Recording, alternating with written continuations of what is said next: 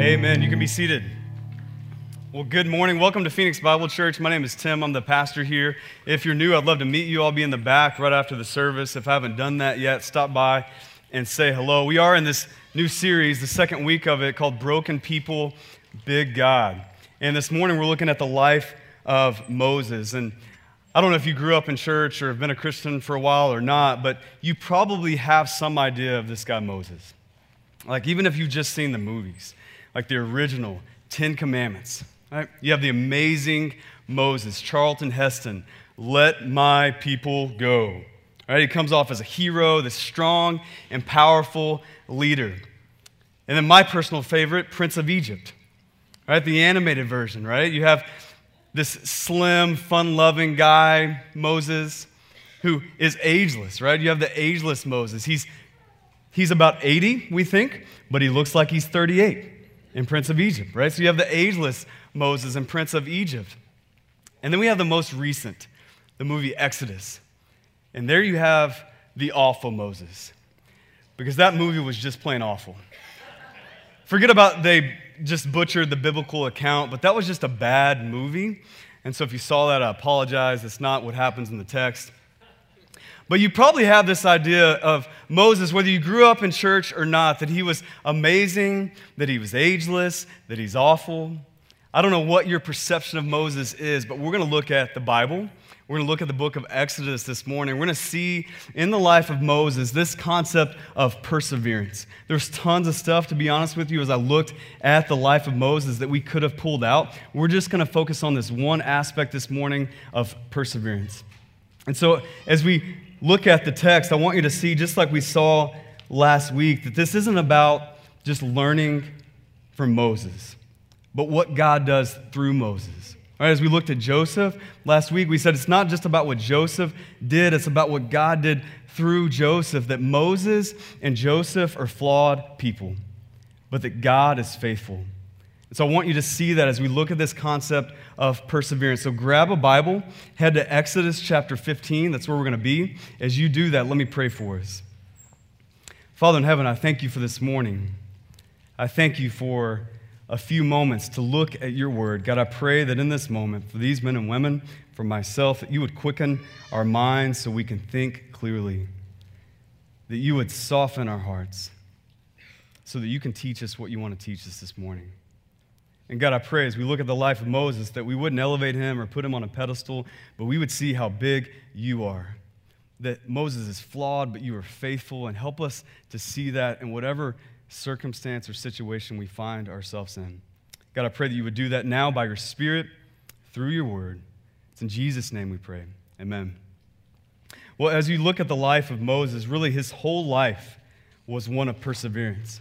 I mean, starting with his birth. If you know the story at all, he should have been killed as a baby boy. You have Pharaoh at the time. He wants to get rid of this group of Hebrews, and he's doing that in a couple ways. One way is through this rigorous slave labor. He's just trying to work them to death.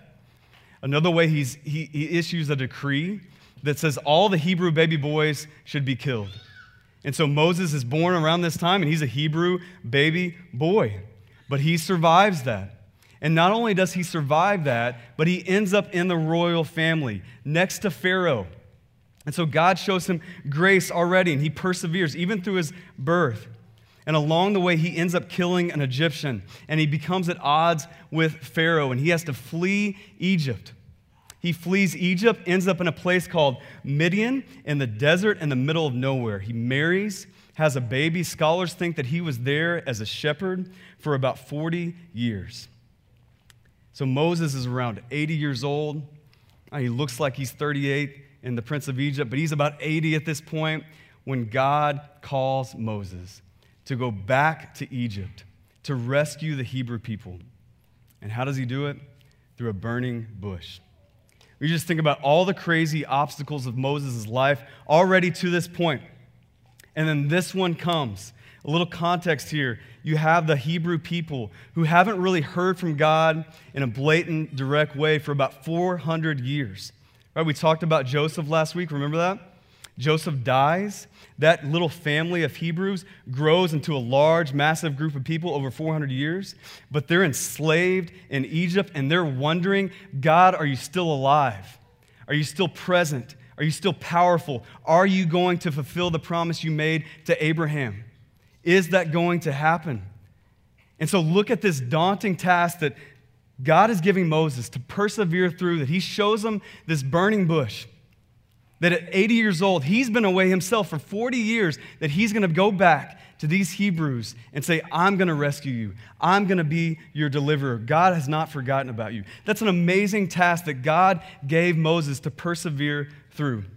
I mean, you just think about it. The burning bush. I know this week we were at the Hole in the Rock in Tempe. And we were at the top of the rock, and my parents were in town, so we're kind of showing them different parts of the city. Like, there's downtown, there's this over here, here's this over here. And my dad looks over, and he sees some smoke. And he's like, what's that smoke over there? Is that normal in Phoenix? No, it's not. And so about halfway between us and the Phoenix Zoo, if you've been over there, there's a palm tree that has smoke coming from it because one of the branches is on fire. And so we're looking at this, and I'm just like, well, that's interesting. And a couple seconds pass, and the tree begins to engulf in flames right before us. Right, we're at the top of the Hole in the Rock as a family. I got my kids with me and my dad with me, and there's a tree going ablaze between us and the zoo. And so I did what any other heroine would do, and I called 911. I said, there's a tree on fire by the Hole in the Rock. So they transferred me to the fire department, and I'm explaining this to them, and they just think I'm crazy. Right? They kind of think I did it. Like, they're wondering, like, so the tree just caught on fire? Yeah, right. Did you see anybody around? Like, was there any sparks that flew? And I'm like, no, we're sitting at the top of the Hole in the Rock, and this tree just caught on fire. It did. It was crazy. And so they sent somebody out, and she's like, okay. And she sent a fire truck out, and they saved the day. But imagine as that lady on the end of the line thought I was kind of crazy. Imagine for Moses. This is God's providence that I saw this week. I don't know. Does that happen in Phoenix? As a side note? It gets so hot, trees just start catching fire? I mean, I don't know. I've only been here for a year, so who knows? But this was this week I saw this, and it made me think, like, how crazy for Moses to show up to these Hebrew people. God hasn't shown up to you in 400 years, they think. He's seemingly off your radar. I've been gone for 40 years, but guess what? God still cares. He's still here. He's going to fulfill his promise and deliver you. Moses, how do you know? Well, see, I saw this burning bush, and it didn't actually burn up like the palm tree, but God told me this, and he sent me back to rescue you. That was crazy for Moses to do that. He had to persevere through that, but he does. God makes himself clearly known through wonders, through plagues. He wants the Hebrew people to know, I'm still here. I am going to save you. I'm still the same God of your fathers, Abraham, Isaac, and Jacob. And he does these wonders, and he does these plagues, and he lets them know, and he lets Pharaoh know that I am God, and I'm going to rescue these people. And he does. And then we get to the Red Sea. At that climactic moment where Pharaoh is behind, he's chasing after them, and you have the Red Sea in front. And they don't know what to do, and they're thinking, we're going to die. Why did you bring us out here, Moses? And what does God do? He provides. Right? He has Moses take his wooden staff, put it in the Red Sea, and he parts it, and they are rescued through that experience, and he perseveres. And all along the way, Moses deals with his own doubts, his own insecurities, his own inadequacies. But God enables him to persevere. But if you know the story, you know that's not the end, right? Like, that would have been a good end to the movie, and they just live happily ever after. But that's not what happens. Like, Moses and the Israelites, trial after trial, have to persevere. Problem after problem, they need God's provision. And so we're just going to look at three. We're going to look at three in chapters 15, 16, and 17. We're going to see three problems, and I want you to see three guiding principles for perseverance in their lives that we can apply to our lives. So look at the text with me. Exodus 15 is where we land, verse 22. We'll start there. It says this, Then Moses made Israel set out from the Red Sea, and they went into the wilderness of Shur. They went 3 days in the wilderness and found no water. They came to Marah. They could not drink the water of Marah because it was bitter. Therefore it was named Marah. Marah means bitter. Verse 24, and the people grumbled against Moses, saying, well, what shall we drink?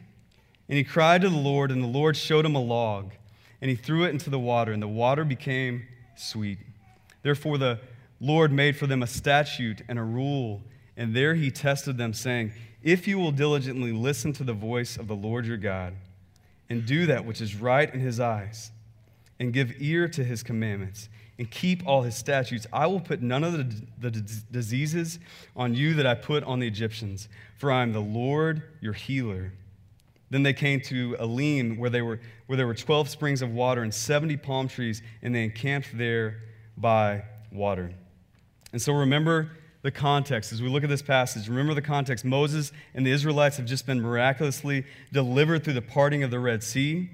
And earlier in chapter 15, it says they're praising God. They write a song. They sing that song. They're declaring in worship to God that he's amazing, that he's saved them, that he's faithful. And they're really excited. I mean, they had the tambourine out. It was a big worship set, right? But then they come, it says 3 days later into the wilderness, and they need water, and there is water, but it's bitter. So how do they respond? Verse 24, they grumbled. And we look at that and we wonder, how could they so easily forget? I mean, it's just 3 days later, God saved them through the Red Sea, and now they need water. And we think of that and just like, how could they go from grumbling or praising to grumbling so quickly? I mean, God parted the Red Sea. I think he can provide a drink of water. But this is what they do. And if you think about it, we do this all the time, right? Like, how many times in your life are you at church on a Sunday and the preacher is preaching and you're just engaged and into it? And you're just like, I just feel like he's preaching to me. And you're giving him feedback, right? That's a good thing to do. You're giving him feedback and you're just like, come on now, preach. Amen. Like, you're engaged. And when the singing's going on, the worship's happening, you're just like, Spirit, lead me where you trust. And you're all over it, right? You're praising God, you're worshiping him on a Sunday. But then what happens? Like, Monday hits and that person cuts you off. You get that bill in the mail. That friend doesn't call you back. That work just is a stinky, crappy Monday. And you respond to that and you're just like, God, why do you hate me? Like, God, where's your favor in my life? And just the day before, man, you were going at it. Like, where? Spirit, lead me. And now you're grumbling. You go from praising to grumbling, just like the Israelites. So what do we need? We need perspective. And God gives that to us, and God gives it to the Israelites. Here in chapter 15, look at verse 25. Moses cries to the Lord. What does God do? He shows them a log, and he throws it into the water, and the water goes from bitter to sweet. But he doesn't just provide. He wants to teach them. Verse 25, he says, he wants them to listen to him and keep his statutes. And then at the end of verse 26, he says, for I am the Lord your healer. What is God doing? What is God doing? He's reminding them of his faithfulness. And you just look at this and the similarities between this and the Red Sea. Like, Moses takes this wooden staff, he sticks it into the sea, and it parts, and they're saved. 3 days later, they get to this water that's bitter. And God says, Moses, take a wooden log and throw it into the water, and that bitter water will become sweet. What God is doing is saying, listen, the same God that was faithful then is faithful now. The same God that made provision then is going to make provision now, that I'm faithful. And you need perspective. Remember that. You need to see that. If you think about it, all of life is a war of perspective. Like, if you look at your life, it's a war of perspective. Like, am I going to see things the way God sees them? Am I going to throw on his lenses? Or am I going to see things the way I see them and the way the world sees them? All of life is a war of perspective. I remember a few years ago, I was going for a run. And for whatever reason, I decided to go on a 7-mile run. And that was interesting because I wasn't running at the time. And I was at my wife's parents' house, and she lives in the middle of nowhere in Texas, and literally it's a cornfield. As you pull up, you see a cornfield, and there's her house, right? So that's where I am. That's the setting I am. I don't really know it too well. It's a few years ago, and I decided I'm going to go for a long run, a 7-mile run, the longest run I've ever had in my life, despite the fact that I've just been sitting on my couch. It was a dumb idea, right? I did the run, but I was sore for the next week, couldn't walk. But I decided to go do this, and I'm going for this long, long run in a place that was unfamiliar. I didn't really know where I was going. I was going to get to the end of a certain point and just turn around. I thought about turning back multiple times, right? And I would go through this war of perspective. I mean, even miles at a time. Like, there would be a certain mile where I would say, like, I can do this. Like, this isn't that bad. The Rocky soundtrack comes on, and I'm just like, dun-dun-dun. And I'm like, I can do this, right?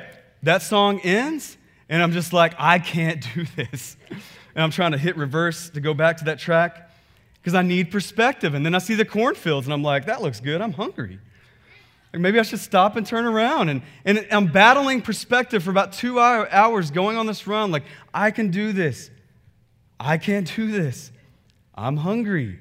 Like, I'm hurting. And I'm thinking, like, should I turn back? Should I stop? But then I would just keep going back to it. I can do this. And I would persevere because it was a war of perspective. For some of you, God has you in a wilderness.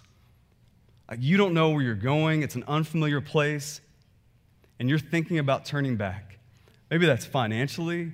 Maybe it's relationally. Maybe it's spiritually. Maybe you're here today and you made it here today, but it was a battle. Right? It was a battle of your mentality, of your perspective.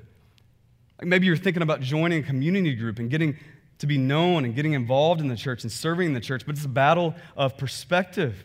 And you think, well, but yeah, what about that church that burned me before? What about that pastor who wasn't truthful? What about those people who didn't reach out to me? And it's a battle of perspective, and you're thinking of all the reasons why you shouldn't take the next step with God, take the next step with church, and God wants to change your perspective. Like, He wants to remind you, I've been faithful before, I'm going to be faithful now. I'm the same God, right? And He's going to bring you through. He's going to invite you into the body of Christ, and He's going to change your life, but you need to trust Him. You need to have that perspective. Maybe that's in a relationship in your life. Maybe you're going through conflict in your life right now. Maybe this morning, maybe on the way here, and you're not sure what to do. It's an unfamiliar place. You don't know where it's headed.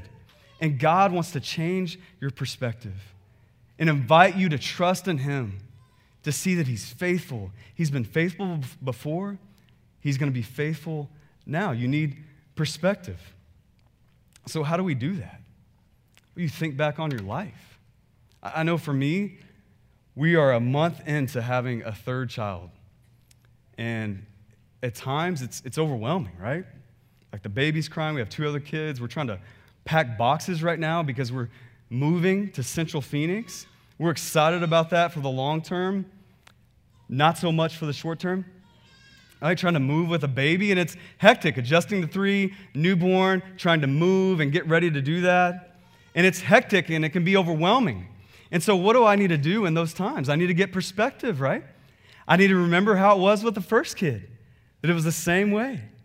I need to remember how it was with the second kid, that it was the same way. I had these same feelings, but God brought us through that. And ironically, with both kids, as they were newborns, we moved, right? So it's not hypothetical. Like, I literally can look back and be like, I remember with Neela, and we moved, and it was crazy, but God brought us through that. I remember with Ashwin, and we moved to Portland, and it was crazy, but God brought us through. And that same God who was faithful then is going to be faithful now. And man, what's He going to teach us? We know what He taught us last time, the patience, the perseverance. What's He going to teach us now? It changes completely the way I see a trial and the way I persevere through that trial. So you need to look back in your life. How has God been faithful before? How can He be faithful now to allow you to persevere through this trial? Some of you are thinking, well, I don't have those experiences. Maybe you're a newer believer. Well, what do? You need to look at Scripture. You need to see God's character there. See how He's dealt with people in Scripture. See how He was faithful then, how He can be faithful now. You need to read Christian biography. And there's story upon story in our history as Christians of God bringing people through trials, of God enabling people to persevere through a trial. You need to read about those guys. If you don't have experiences to draw on in your own life, you need to read about the experiences of others and be encouraged that God is faithful. You need to go to some people in this room.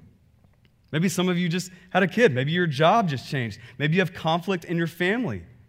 You need to find some people in your community group, in this church, and say, man, you did this. Like you have a family. I know you've talked about conflict before. How did you guys resolve it? How was God faithful through that? You need to grab some people to get perspective. So how do we persevere? And first, we see Moses and the Israelites, they get perspective. We need that same perspective. And then we come to their second trial. Flip over to Exodus 16. Exodus 16, we'll start in verse 1. It says this, they set out from Elim, and all the congregation of the people of Israel came to the wilderness of Zin, which is between Elim and Sinai. And on the 15th day of the second month, after they had departed from the land of Egypt, and the whole congregation of the people of Israel grumbled against Moses and Aaron in the wilderness. And the people of Israel said to them, "What would that we had died by the hand of the Lord in the land of Egypt, when we sat by the meat pots and ate bread to the full. For you have brought us into this wilderness to kill this whole assembly with hunger." Then the Lord said to Moses, "Behold, I'm about to rain bread from heaven for you, and the people shall go out and gather a day's portion every day, that I may test them, whether they will walk in my law or not." Verse 5. On the sixth day, when they prepare what they bring in, it will be twice as much as they gather daily. So their next problem is hunger, right? We see that in this text. And what do? All right, they begin to grumble. They continue to grumble. And as you look at the Hebrew people in Exodus, as you look at really all of Scripture, this is a pattern, right? Like people grumble. But it's not just a pattern then, right? It's a pattern now. Like we often grumble. It's interesting, Pew Research recently did a study on Twitter, and they were trying to find trends. Like trends on Twitter of, are these people typically liberal or conservative? Are they trying to push this agenda or that agenda? Like what kind of trends are on Twitter, this medium where we can just write little comments? And they did this research, and ultimately they couldn't find a trend except for one: complaining, right? That this was this one trend because our culture likes to complain, that when trials and obstacles come up, we react. We most often complain. Listen, so much of life is not just what happens, it's how you respond to what happens. Like when trials come, do you complain or do you look to God for provision? Like when trials come in your life, do you complain or do you look to God for instruction? And say, "God, what do I do?" Like, do you focus and get perspective and ask for provision with instruction of what to do, or do you complain? That's a lot of us, right? We all do that at different seasons of life. So what does God do through Moses in this trial? Look at the text. He graciously gives provision with instruction. He rains bread down from heaven. And it's not just plain, bland bread. No, later in chapter 16, we read it's wafers. It's like wafers with honey. So it's like raining pastries, right? It's like the other day was National Donut Day. They ran out. We stood in a long line and got Chick-fil-A instead. But just imagine those pastries just raining down and filling up everything around you. And that's what God does. He gives them provision, but He also gives them instruction. He says, gather a day's portion every day. And on the sixth day, get double. We find out later that He wants them to take the day off on the seventh day, right? He's teaching them to work and then to rest. He's teaching them the rhythm of life. He wants them to obey Him, to practice His instruction. I know for me, a few months ago, I was talking to a pastor friend of mine, and I was talking about just the pressure of family, of work, of success, of a church that's 8 months in, and I want it to grow faster and be healthier and achieve all these things, and I want a staff, and I want a building, I want all these things to happen now. I want all these people to meet Jesus. I want it to happen now. And he's a pastor, and he's planted a church, and so he knows what those feelings of tension are like. And as he was talking to me, he just said, what if the goal was just to finish? Like, what if the goal was just to finish? Because so many guys don't do that. So many pastors, so many churches don't do that. Like, what if the goal was just to finish? And what he was saying, as we began to talk with one another, what he was saying is that you can't control that success. Like, you can't control the success of your church. You can't control the success of your family. Like, you can't make your kids obey. But you can control God's instruction. You can respond to his instruction. You can obey to what he has commanded. Just the simple, revealed will of God. That you get up in the morning, that you're faithful to your family, that you're faithful to your church, that you love them well, that you proclaim truth, that you're gracious to the community around you, that you declare the gospel. That you do that today, then you go to bed, and then you get up and you do it again. And then you get up and you do it again. That you be faithful to what God has revealed to you, that you obey his provision with instruction, and that you keep doing that. And listen, that's all of us, right? You can't control the success of your job. You can't control all of your relationships and your conflict. You can't control that. But what you can do is be faithful to what God has called you to. You can practice his instruction. Like he's given us his word. Like we can read that and follow what it says. We can just try that and not worry about the rest that we can't control. We can just try to practice his instruction, and that's what he asked Moses and the Israelites to do. He says, gather a day's portion every day. On the sixth day, get double, so that on the seventh day they can rest. It's two basic things, right, that God tells them. It's really simple. I'm going to give you this provision, but listen, I want you to do two things. I want you to share, and I want you to take a day off. Sometimes we look at God and we think he's this controlling dictator. Right? He asked them to share and take a day off. Oh my gosh, right? It's so hard. A lot of things we see in Scripture, that there's basic ways that we treat one another, that we work hard. God's asking us to practice those instructions. And some of you are thinking, well, I don't know what those instructions are. Like, I'm trying to get this job, and I don't know which one to take. I'm looking for this place to live, and I don't know where that place is to live. I have this conflict in my life and my relationships, and I don't know how to respond. But listen, you need to respond to God's revealed will and not always look for something new. Like, start there. Excel at God's revealed will. How do we do that? When we look to Scripture, we see that God may not tell us what job we should take, but he tells us the kind of person to be that everyone would want to hire, right? He says, work hard is for the Lord. That God may not tell you the next step in that conflict, but he'll say this. He'll say, speak truth and love. That this is the type of person you should be. You respond, you practice that instruction, and along the way, I'll make provision in some of those detailed ways that you don't see yet. But we need to start practicing his instruction if we're going to persevere. God sets out the essentials in Scripture through godly people around you. He has a prescribed plan for us to follow. But most often, we don't want to follow it. Like most often, what do? We resist. We were at Slide Rock State Park the other day in Sedona. And it's this really cool place. If you haven't been, you can basically slide down a rock into a little pool of water. It's amazing. And I went with my clothes on, and we brought swimsuits and stuff for the kids, and I was just thinking, like, I won't want to do that. Like, no, we'll just hike around, we'll watch the kids have fun and get wet. But of course, this happens every time, but I get there and nature takes over. I'm just like, man, the water looks so great. Like, the slide looks so fun.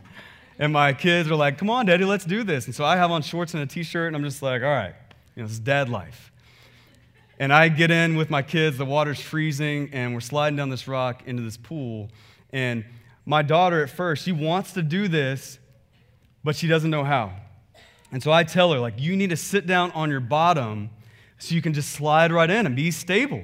And she's sitting there, and the water's kind of streaming by us, and it's kind of hectic, and I got my son over here. My wife's on the sidelines with our newborn baby. And so I got both kids, and she's like, I don't want to do that. No, no, no. And I'm like, no, sit on your bottom. And she's kind of doing like this, and she's like going head first. And I'm like, no, you're not going to want to do that. Like, there's a prescribed way to do this. Sit on your bottom, right? And so finally I would get her to sit on her bottom, just kind of plant her there, and then she would go down in the pool. And she would come back and she would say, that's the most amazing thing I've ever done. But then she would be ready to do it again. And what would happen? She'd be like awkward again, like, I'm not sure what to do, like, no. And I'm like, sit on your bottom. She's like, I don't want to do that. I'm like, sit on your bottom. And she would go down the slide again, and she would come back, and she's like, that's the most amazing thing I've ever done. And it happened like 7 or 8 times, right? I was giving her the prescribed way to go down for her safety, for her good, but she didn't trust that. Like, she wasn't sure. You see, most of us, we want to get to a certain end game, but we don't trust God to get us there. Like, there's an end game in your relationship that you want to see happen. You want to see resolution in that conflict, in that trial, but you're not sure God is good enough to get you there. You're not sure His prescribed way is the best way. And you think, maybe I'll go another way. And listen, that's what the Israelites did. We go on to read, and we look, and we see that these simple instructions, share, take a portion, and take a day off, and they don't do it, right? They stock up during the week. They take more than their portion, and there's like worms in the bread. They start to gather on the 7th day, and they don't obey God's prescribed instruction. Man, God is teaching us if we want to persevere, He has a prescribed way to follow. And listen, let me be clear. This isn't the prosperity gospel. It's not if do this and everything will go well for you. That's not what it is. But it is that God has a prescribed plan for you to become more like Him, for you to work that out in relationships. God has a prescribed plan. He's revealed it in His Word. He's revealing it to other people in your life, and He wants you to follow it. But so often, we resist. We'll say things like, I feel like I'm alone. And I'll talk to people like this. Man, I just feel like I'm all alone, like there's really no people in my life who care about me, nobody reaching out. And I'll say this, like Hebrews 10 says, don't give up meeting together, right? We see that in Scripture. His prescribed plan. Don't give up meeting together, encourage one another. And so we'll say, get in a community group. Like that's what they're for. And people tell me all the time, well, I'm busy. Like I don't have time for that. Or I tried that. No one really reached out to me. Well, keep trying. Like relationships are hard. They take a long time to develop. But that's God's prescribed plan in your life. Keep trying. I'll hear people say, I'm having conflict with my family. And we look at Scripture and we see Matthew 5 says, reconcile with your brother. Like go to him, address it, forgive where you need to forgive. And people will tell me, well, that's going to be awkward. And I want to say, is it awkward now? Yeah. Well, why don't we just try that? Like, what's going to happen? Like, maybe it'll turn from awkward to awesome. Like, wouldn't you want to take that chance? Because otherwise, you're just in awkward with no chance of awesome until you follow God's prescribed plan. But we don't do that. We resist. We say things like, I'm struggling with a specific sin. We look in James, right? It says, confess your sins to one another so that you may be healed. Well, I don't want to do that. I mean, that's scary, intimidating. People are going to be judgmental. I don't want to let people in my life. I don't want to do that. But listen, that's God's prescribed way out of that sin. Follow it. Try it for a change. See what happens.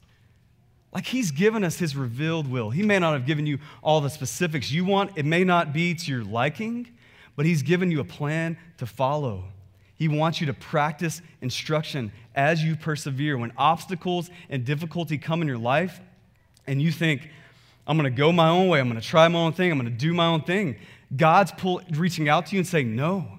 Like lovingly, no. Like if you go down that rock that way, if you go down all funky with your leg up, like it's going to go bad for you. Sit down. Like there's a way I've designed this thing, wired this thing, orchestrated this thing for you to function in, for your good, not to your detriment. We need to trust Him and practice His provision if we are going to persevere.